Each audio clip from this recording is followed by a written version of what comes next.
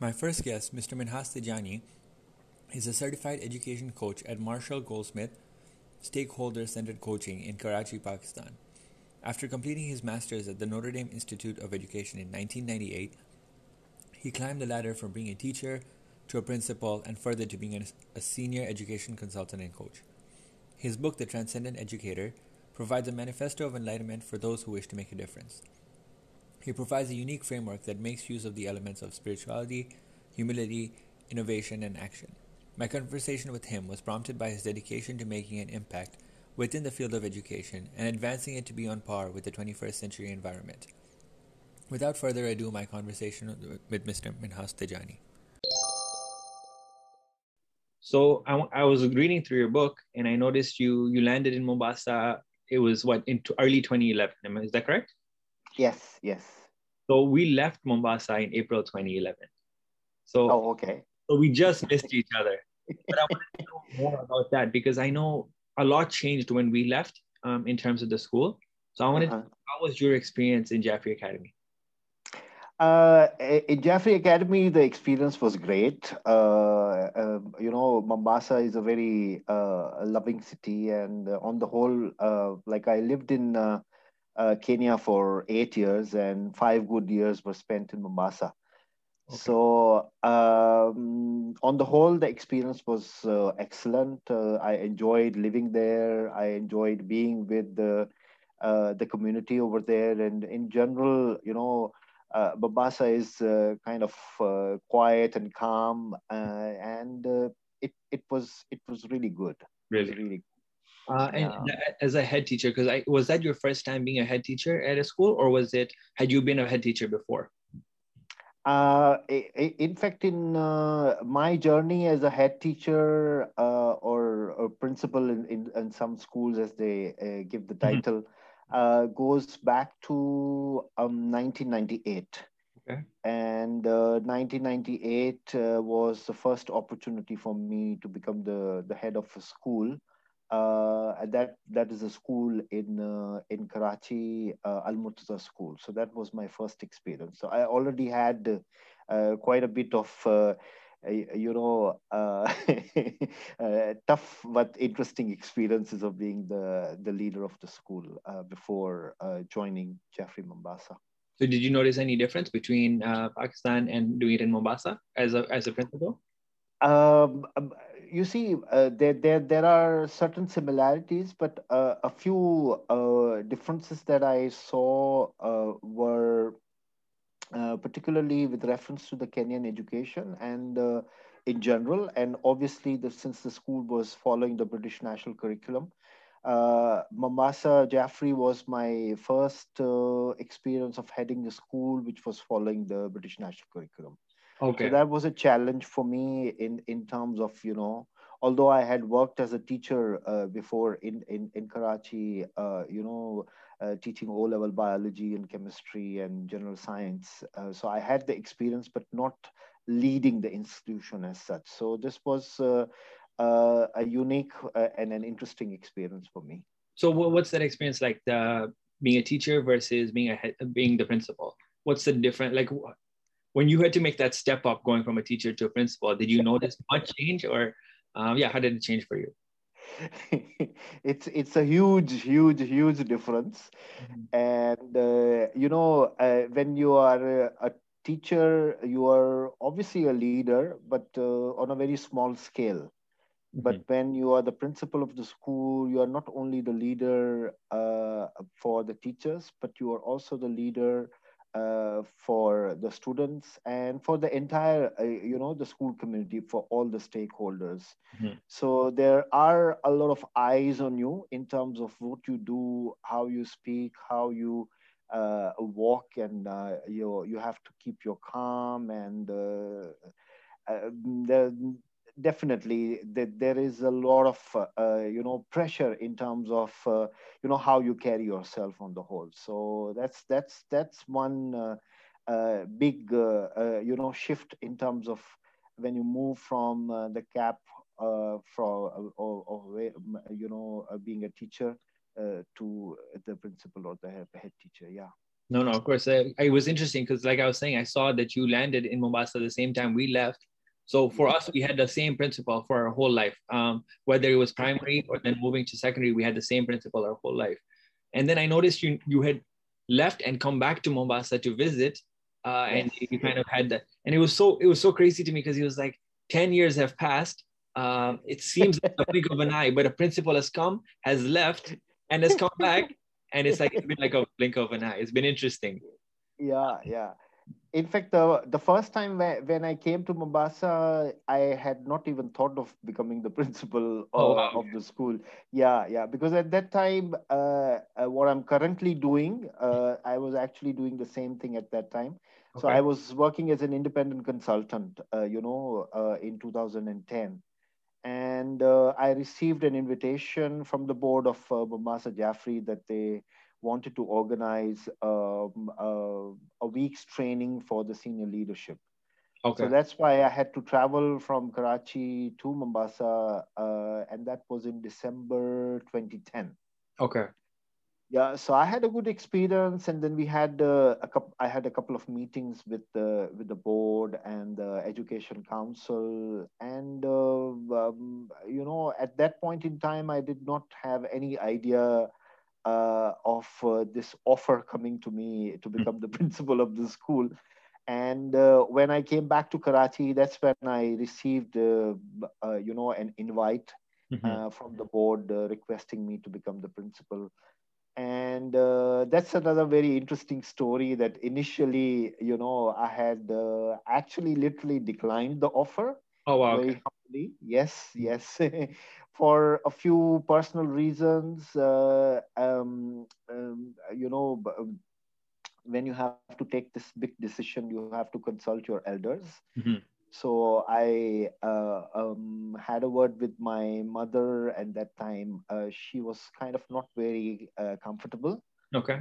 Then we thought of going for this Islamic guidance that we call the istikhara. Mm-hmm. So I actually went for it, and it was kind of not very suitable at that time. Okay. So in February, early Marchish, that's when I humbly declined the offer, saying that I'm sorry, but I would not be able to make it. Mm-hmm. And then I just left it at that point. Mm-hmm. I started, working on some other projects, and somehow in June 2011, Mm-hmm. again, Wow.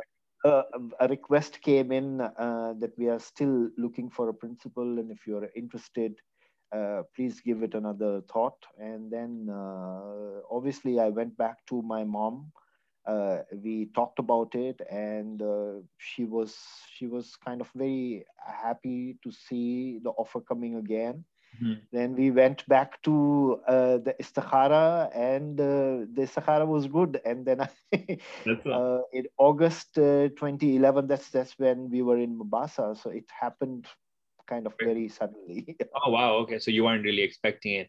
And then I Yeah. noticed you also did Nairobi Jaffrey Academy. That was later, Yes. or was that earlier? That was after No, Mombasa? no, that was after Mombasa. So when my contract finished after 5 years, that's when I had no choice, because obviously I was thinking of going back to Karachi. Mm-hmm.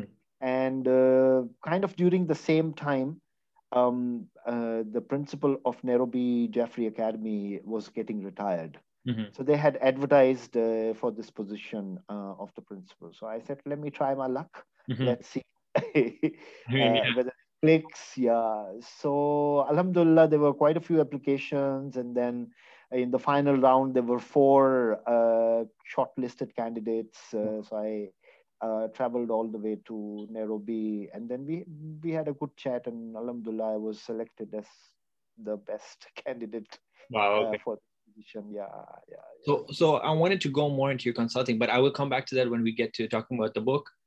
Sure. For your consulting, I want to go back to where your story started, because there's always my goal is, as I told you with this podcast, is for people who are looking to do something great. They're trying to be successful, and they want Yeah. to get to that point. Now, there's that gap, or there's that bridge between where you start from to to getting to where you go? I know there's like small successes along the way, but there's that starting point where you're looking to your future and you're like, I want to get there, but I don't know how to get there.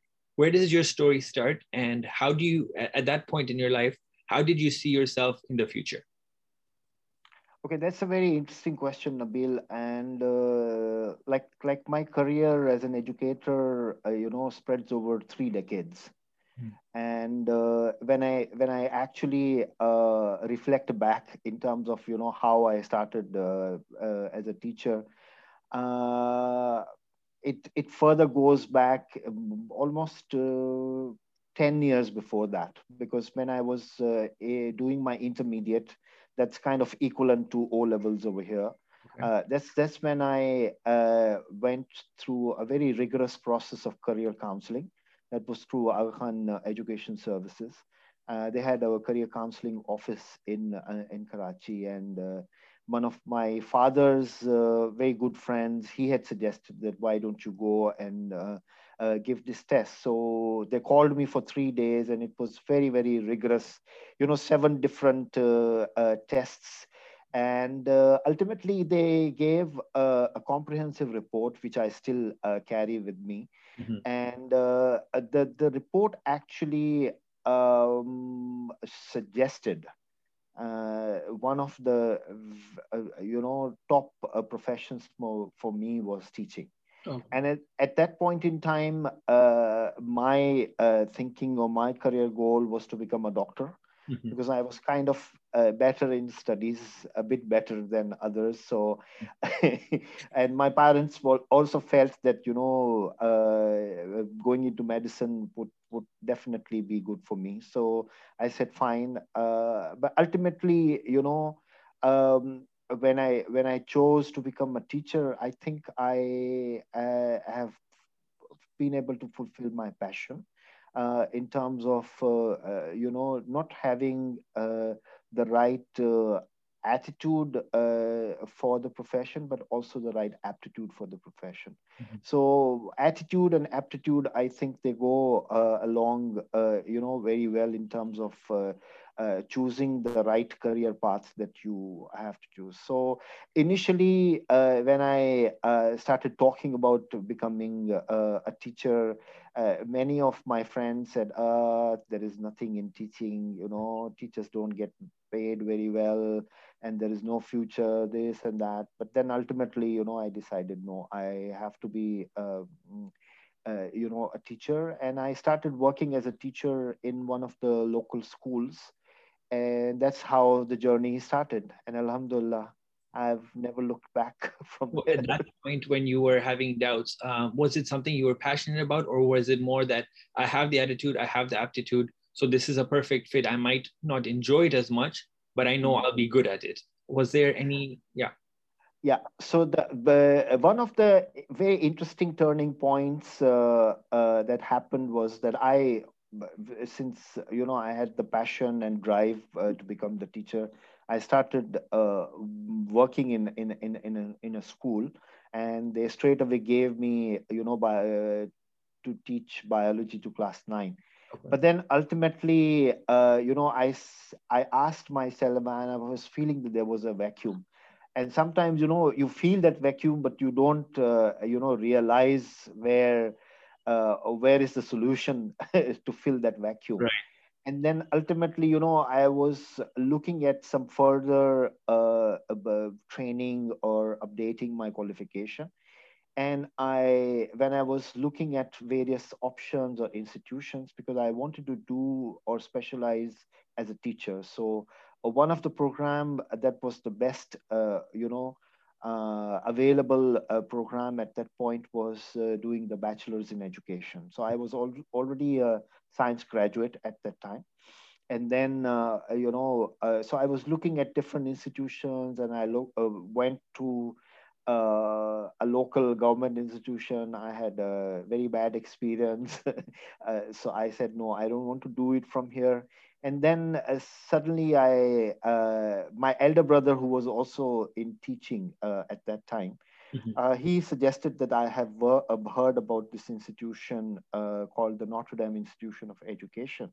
Right. And they are very new, and they have a very good setup. So why don't you go and apply there? Mhm. So I went there and I met the director, who is no more in this world anymore, and I've talked about her in my book also. As I recognize, yes. So yes, Sister Gabriel Jennings, and I had a very interesting, very heart to heart conversation with her, and I liked the setup, and I said, this is a place where I have to get my graduation for, or get the degree for education. And that, I think, was a big leap in terms of it not only gave me the qualification, but it also developed the right attitude in me, strengthened the passion for teaching, and considering teaching as a profession. Yeah, so that was a very good experience. So at the, And also, sorry, yeah. no, I was going to say, so at the time, now when you're deciding to become a teacher, you're a youngster and you have goals and aspirations. Um, for you, do you see your whole life as being a teacher at Mm, that point? I know the path didn't go that way, but at that point, you were a teacher. mm. Did you see yourself as being a teacher for the rest of your life, or did you see yourself leveling up and getting to a certain point? What were you looking at that point? You see, to be very honest with you, I after doing my B.Ed, that's when I did not have any idea of how am I going to move forward in terms of becoming the principal, or then ultimately becoming a senior leader, like a director of the school of of an institution. But ultimately, what actually happens is, as we go along the line, there are certain opportunities that come in your way. And then if you accept those opportunities, they are scary Mm-hmm. many a times. But once you accept those and accept the challenge, that's when you start to take those leaps in your in your professional career. So after doing my B.Ed, I went back to teaching, and then suddenly I had this, because the same institution was also offering masters in education.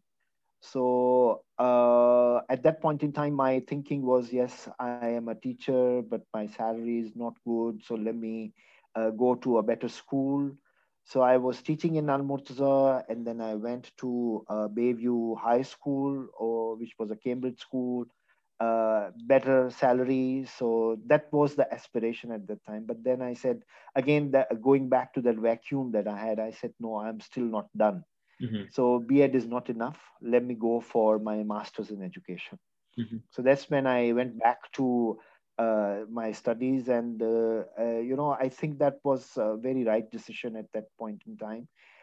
It was a lot of struggle, was a lot of challenge. I was the only earning member of the family. A lot of financial challenges, but I would like to commend and thank my family, because my parents, my elder brother, my younger brothers, my siblings, in fact, all of them were very supportive. My wife definitely was very, very, very supportive, and she said, please do whatever you want to do in your life, because that's your career. And she's still very supportive for anything that I do in my life. So ultimately, uh, um, uh, doing my masters was a great experience. Mm-hmm. And when I was almost done with my masters in education, that's when I got this opportunity or offer from Al Murtaza School to become the principal of the school. And I told them very frankly, I said, I do have the qualification, but I don't have the experience. Mm-hmm. But they said, no, we want you because we see a lot of potential in you. And Alhamdulillah, that's where the other leap in my career came in. So before moving on to your consulting, the consulting part of your career, I wanted to ask you a personal question about that, which is the support from your family. Do you, on one side, they're giving you the support because they're very supportive people, they're your family, but on the other hand, you want to do something that's going to put them through a lot of tough times. How do you feel in that situation where it's like, I have to sacrifice, I can make that sacrifice, but I have somebody else that I'm going to put through this sacrifice? How do you feel at this point?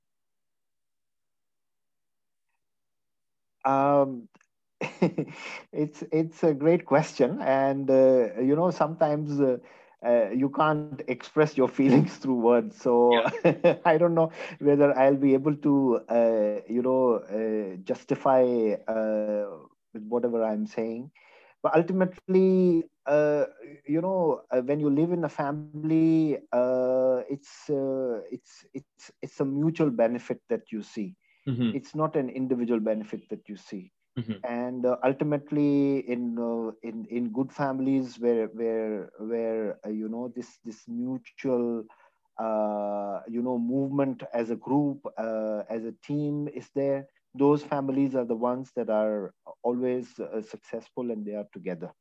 So ultimately, our religion, in fact all the religions, they focus and they talk a lot about that cohesiveness in the family. So there's definitely this give and take, but ultimately, that give and take is not for a personal reason, but that's for a greater cause, and that's for the cause of moving the family from where the family is to the next level.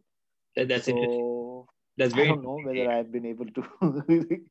No, it's a really good answer. And the reason I asked this specific question is because at my age, where I'm looking to my future to make sacrifices so that I can get to the next level, I want to look at making sure that I'm not putting anybody in a tough situation. And even when it comes to looking to get married at one point, it's also looking at the fact that how much am I going to have to put my spouse or whatever. What am I going to have to put them through to be able to accomplish my dreams, and looking at both of those things and deciding what is important for me at this point as a youngster who wants to get married very soon. Not soon, Yeah. but whenever the time comes around. So that was a very interesting answer, and it helped a lot. I do want to move on to the consulting part of your journey before we talk about the book. How did you go from being the principal of a school to deciding that you want to become a consultant, and what is required of a consultant when it comes to education? Okay. In fact, you know, um, becoming a consultant was again not part of the bigger picture. Mm-hmm. But then ultimately, I had that passion and that drive in terms of making a difference in the world, especially in the Pakistani education system. So ultimately, when I was looking at my role as a principal, I was saying that yes, I am actually making a difference in the lives of these maybe 1,500 to 2,000 students whom I'm the leader of. But ultimately, it was kind of not going beyond that. Mm-hmm. So I had this urge of spreading whatever I was doing to a bigger, a canvas, and to a few which I felt were kind of underprivileged students, in the sense that the projects that I was engaged in as a consultant.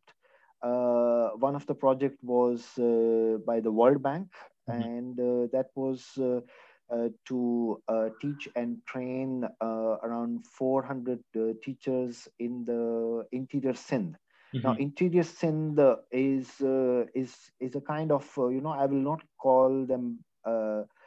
It's an underprivileged area of Pakistan, where there are not a lot of facilities. So I felt that I was able to contribute a bit more in terms of imparting that training. Mm-hmm. That was one great experience. The other experience was working with another group who was involved or engaged in a uh, in a program which is called the Chitral Integrated Area Development Project. And Chitral again is, yeah, these are two extremes. So interior Sindh is kind of southish of Pakistan, and Chitral is very northish of Pakistan. Very difficult terrain, and again, a very underprivileged area where there is no electricity and things like that. So again, I was part of this program where I was the head of education. So these two, projects helped me in terms of kind of achieving my goal of, spreading my focus and being able to make an impact on a bigger canvas. Yeah. So another personal point on that note, I think I had a little bit of a doubt on my side when when I would consider being a teacher or educator, as you say, when I considered being an educator, whether or not I would be able to have that kind of impact. Because I know there is impact when it comes to being a teacher. You're impacting people's lives on a daily basis. When it comes to a principal, there's impact on that level as well. For me, was understanding how could I go beyond that to be able to impact more lives in the education sector if I decided to, or if I still decide to become an educator at any point in my life. So I love that point that you made, and it helps me to understand that there's always a bigger impact that can be made. Going to yes. Going to your book, I finished all four of the breakdowns, as we said. Maybe you can give a summary before we go into details about the book. I want to go more into it, but if you could give a quick summary before we go more into detail. Okay. So it also, the idea of writing the book also goes back to Mombasa. It's very interesting that the initial seed of writing the book was planted in Mombasa. And a lot of people ask me, and I think I have also narrated it in very detail, of what was the rationale or reason for writing the book. So ultimately, I was engaged in a very interesting program called the Deeper Understanding of Self.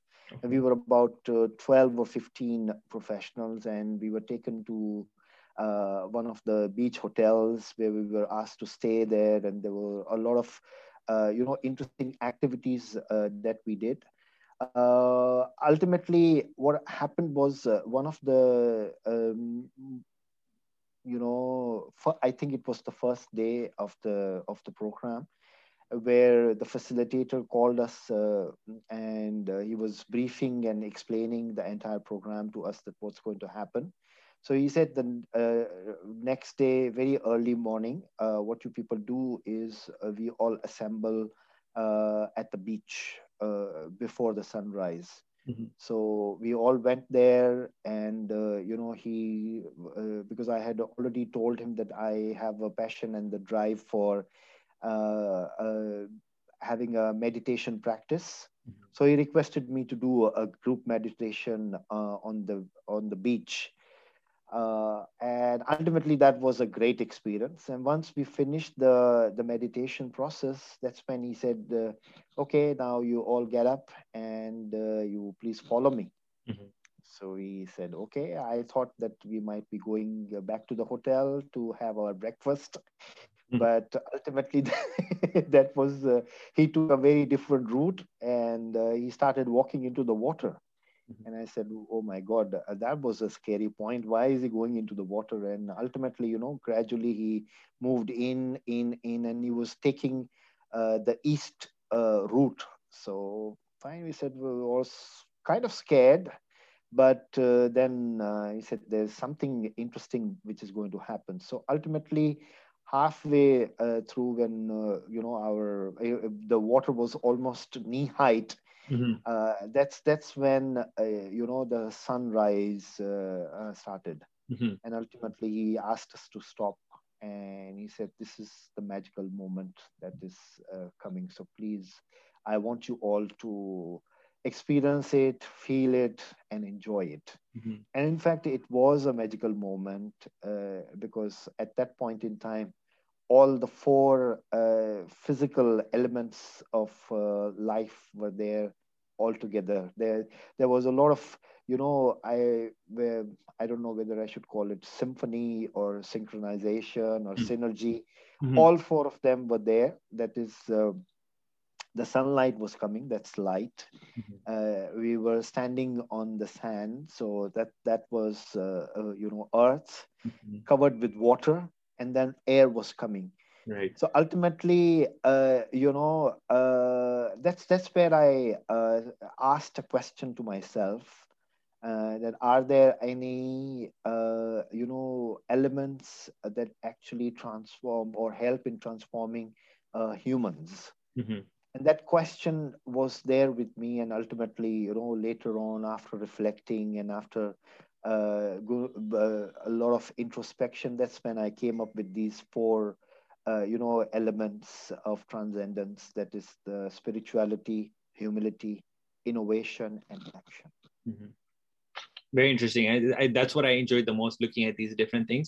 What I noticed that really stood out to me, and that was me reading today, was your innovation part of it, where you Yeah. talk. And there's a lot of educators in this world, but there's not many people who think in that way. And now we're starting to see that change.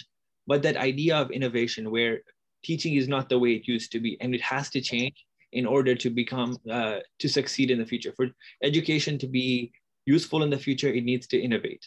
Yes. Can you talk more about that? Because I know you talked about the TED Talks, which I had seen. Sir Ken Robinson, is it? Uh, Yes. and Yes. then there Yes. was the other one that I watched today, which was the one, Procrastination with Purpose. So Yeah. That was Rory Vaden. Yeah. exactly, those two. Maybe you can talk more about that, about innovation in the education sector. Okay, innovation. If we analyze and if we look at education, let's say over the last 200 years, and if you compare education with any other sector, there is, in my opinion, there is least development Mm-hmm. in the education sector as compared to other professions, and it's very unfortunate, but that's the reality. Mm-hmm. We are still, being in the 21st century, we are still following that chalk talk. Many parts of the world still have that very specific, industrial kind of a model of teaching and educating the kids, and that's obviously not at all applicable in this era. Ultimately, what is missing piece is, I think, the innovation bit, and I feel I would rather not blame anyone, but obviously the main change agents that are there, they are, I don't know whether they are scared of change, or they would just like to be in a very comfort zone. But ultimately, if we don't come out of the comfort zone, innovation will never take place. Mm-hmm. Another bigger challenge, which I feel, and I think I've talked about it a bit, in not in detail, but I've touched upon it, is it all revolves around the way we assess the child, the examination system, and many of those systems that we study all over the world are still very paper pencil focused, Mm-hmm. very much summative, and not giving a room to the child to think beyond the very shallow prescribed syllabus. So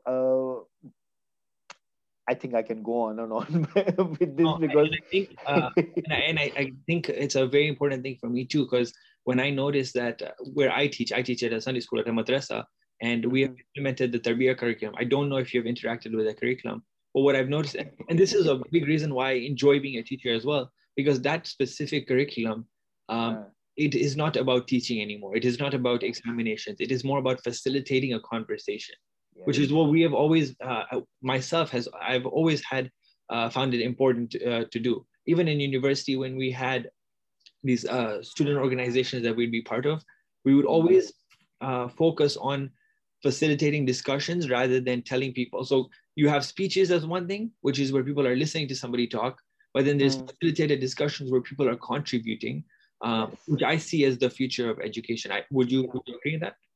Yeah, definitely. And one of the aspects that I've touched upon in detail in the chapter on innovation is asking questions. Mm-hmm. And not only asking questions, but asking better, broader questions. Because I think that is also a very important piece that is missing in our education sector. We focus a lot in terms of giving the right answers, but we don't focus on asking the right questions. I just read that today on your book. Yeah. So that's again very interesting. And when you talked about Tarbiya, let me just share with you that I was, and I'm still kind of very informal part of the Madrasa Center of Excellence. Mm-hmm. Initially, when it started, I was part of the initial group of people who were there to contribute, and I was requested by the World Federation also. I went to the United Kingdom a couple of times in terms of attending meetings and contributing. I've also written a paper. I don't know it. I think it should be on the website if it's not removed from there. It's called Towards the Learning Madrasa. Okay. Yeah. Just have a look at it, and that's where I have actually talked about a lot in terms of transforming the madrasa into a learning community. Mm-hmm. So when we take that example of people who have actually taken actionable steps to make a difference in the education system, that is on a religious education system. Yes. When we talk about making and I know changes are being made, but when it comes to the Western education system or the British education system, who do you see as being, maybe not playing a blame game, but who do you see as being responsible for being able to change it, and what steps can be taken? So if it's an individual who wants to make a change to the education system, what can they do to make a change? On a societal level, what can we do to make a change? And if you can tie this into the action section of your book, where it's like we're actually making a difference, what would you say about that? Those are very tough questions, Ben. Well, even from a personal perspective, what do you think that we can do as individuals to make a difference? Because you have done it for the Madrasa Center. How can we do it on a Western level? You see,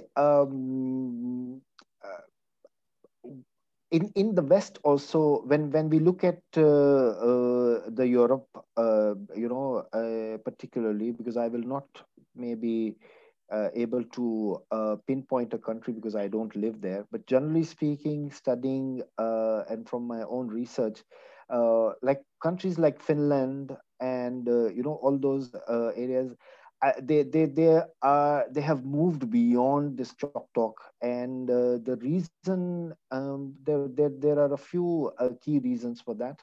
Number one is they actually give a lot of importance to teaching as a profession. Mm-hmm. The teachers are not looked down, as just any other workers. They are given that very high status in terms of keeping them at the same level as doctors and engineers. Mm-hmm. And I think that is otherwise good people will never come into this profession. Mm-hmm. Only those people who are either passionate or those who unfortunately don't get a job anywhere else, they might end up becoming teachers. And unfortunately, that is the reality in many of the countries. So I think teachers, the status of a teacher has to be elevated. And when we look at all the religious traditions, like when we look at the Hindu traditions, we see guru as as somebody who is more very learned. Again, in the Christian tradition or in the Jewish tradition, and even definitely in the Islamic tradition, all those who are related to the profession of teaching, they are given a very, very high status, Mm-hmm. right? And unfortunately, when we look at the secular side of teaching, that's where things don't go right. And so I think giving or elevating the status of the teacher, that is one. I'll give you one example. I was reading somewhere, and it was about Germany. Mm-hmm. And in Germany, doctors and engineers, they went for a strike, and they were demanding to get equal pay as compared to the educators or the teachers teaching. And the chancellor at that time, I don't remember who was the chancellor, but the chancellor at that time said, I cannot, increase your pay as per the pays of the teachers. Mm-hmm. And the reason that the chancellor gave was that teachers are the ones who produce or who develop actually Doctor. engineers and doctors and all. So how can I give you the equal status in terms of pay? So I think it's not only the pay that matters. Pay definitely matters quite a bit, but I think it's the general status that has to be looked upon. Mm-hmm. And generally, those who are working in the teaching profession, they do put in a lot of effort, but ultimately, the reward that they get is not the same as it should be given. That's fair. I agree with that. I think making it a more dignified position in terms of something that is showing people how important that profession is can make a Yes. big change in it. Yeah. So as we come to conclusion, I want to know more what you think is the future of education, how we can change it, and your role in the future of education. So what part do you play in what is to come? Okay. The future, I'm an optimist, so I always see the brighter side of the picture. Mm-hmm. The future is good in the sense that um, uh, I see COVID as a blessing in disguise, in the sense that it has shattered a lot of norms.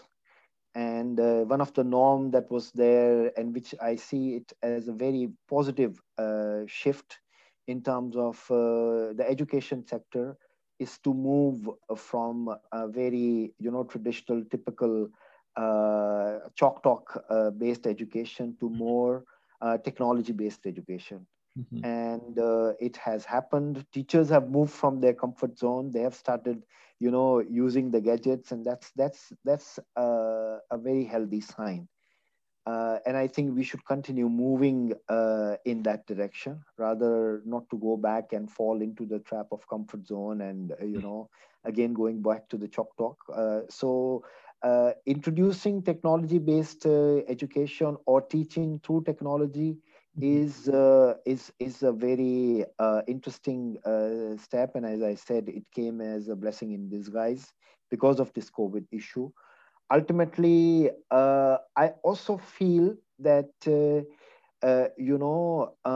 we are still, as I touched upon earlier in my couple of responses, that we are still in the industrial mode of education. We need to move beyond that. Mm-hmm. And I think one of the shifts or one of the changes that I foresee um, is to move actually from teaching or educating the mind to teaching or educating the heart, and ultimately educating the soul. Mm-hmm. Because the question that I always ask myself, and a lot of those people who are very high in terms of their wisdom, they ask themselves, are we humans having a spiritual, soul, or are we a spiritual beings having a human experience? Mm-hmm. So that shift has to come in, because I see that there is a lot of education has gone into a lot of maybe intellectual development, Mm-hmm. but that whole communal or societal development still has to come in. So that is a big vacuum that I can see, and that vacuum has to be filled. And education, in my opinion, has to play a lot of important role in terms of bridging that gap. I think I know, even from what I noticed in your book, one of the lines that I read today was about the creativity aspect. Going back Yeah. to, we have the industrial level of education where it's like we're just teaching people what needs to be taught, but not teaching them how to think. Yes. When we start to teach people how to think and we let them come up with questions, going back to Yes. coming up with Yeah. questions, we're stimulating creativity. And that's something that's always been important for me, because I feel like even here in the Western world, the education system is developing. It's getting to that point, but it's moving slower than it needs to. Technology is moving very fast. Education is not moving as fast as it needs to. Yeah. I think people, once we start to realize that, and once we start to move education in that direction, we'll be able to see that change where people are actually enjoying learning. Education is not becoming something that has to be done. It's something that needs to be, that people want to pursue education. Yeah, true. And I think maybe if I can touch upon maybe one key aspect over here is, when we look at education as a whole, Mm-hmm. I think one of the goals of education, again, it has gone very narrow in terms of looking at education, just in terms of going into a better profession. Like, for example, if I ask a child who is, let's say, 15 years old, what do you want to be? And they will either say, I want to be in this X profession or Y profession. Mm-hmm. But they are not looking at their life as on a bigger canvas, Mm-hmm. and life as a human, and life as a very important, vibrant member of the society. Mm-hmm. And that's where the education sector has to play a very important role, because the vision of education, we have narrowed it down in terms of, okay, if you're a school, our role is up to A levels or O levels, Mm-hmm. and then you do whatever you want to do in the university, and the university's role is fine, you get your bachelor's or master's, and that's it. Mm-hmm. So it's very shallow and it's very narrow. And Mm-hmm. I think that vision also needs to be broadened in terms of, are we able to develop humans who will make a difference in this world, or are we just churning out Robot. people with robots with just a piece of paper with them, which is the degree. And I think that's a big thing that I've noticed, and I've also I feel strongly about, because I just completed my bachelor's degree, and Okay. yeah, and I was lucky enough to be able to pursue what I studied in school after a couple of years of university. So I started with computer science, then I switched over to business marketing, which is something Okay. now I pursue. I'm now I have my own business running printing. Good. So yeah, so I get to pursue what I want, but a lot of the things that are taught are not applied to what I do in my career. It's not I get to choose what I want to study. It's you've chosen a program, you have to go through these courses, and at the end of it you have this degree, but it's not open to anything else. You're not learning any other fields that could help you out in the future. So that's why I feel strongly about it, because I've just finished my bachelor degree. I've just gone through that. Yeah. And going to my it's been quite a long conversation, but going to my last point, what I wanted to ask you is, what advice would you give to somebody who's young, who's starting out, who maybe doesn't know what they want to do, or who doesn't who has a lot of doubts about what they want to do? You see, having doubts about what you want to do is very natural, and that's very human. So there's nothing wrong about it. Mm-hmm. There's always a time in life which comes where you actually start seeing things unfolding. Mm-hmm. But I think what somebody needs to tap into is to go very deep in terms of asking this question of who am I, number one. That's a very very important, very pertinent question. And then again, going deeper into the self and asking for what is my passion and what is my vision in life. Mm-hmm. That's very important. And nobody else will be able to give you the answer. It's only your own self. And it doesn't come with the surface level of asking this question. It always comes, the answer comes, the real actual answer comes when you go deep into your own self and keep on asking. And definitely you will get the answer. There's no one specific answer that fits all. Mm-hmm. All of us have these seeds being planted in us, and we are here for a particular reason. And that particular reason has been, we come in, my belief is that we come in with that kind of what do you call it in the technology perspective? Is it the operating system? Mm-hmm. Okay. Yeah. Yeah. So we come with that built-in operating system, and we come in. It's just a matter of unfolding whatever is there inside yourself, Mm-hmm. in terms of making it your passion. And sometimes we get it very early in our life. Sometimes it comes in later. Mm-hmm. But one should not give up.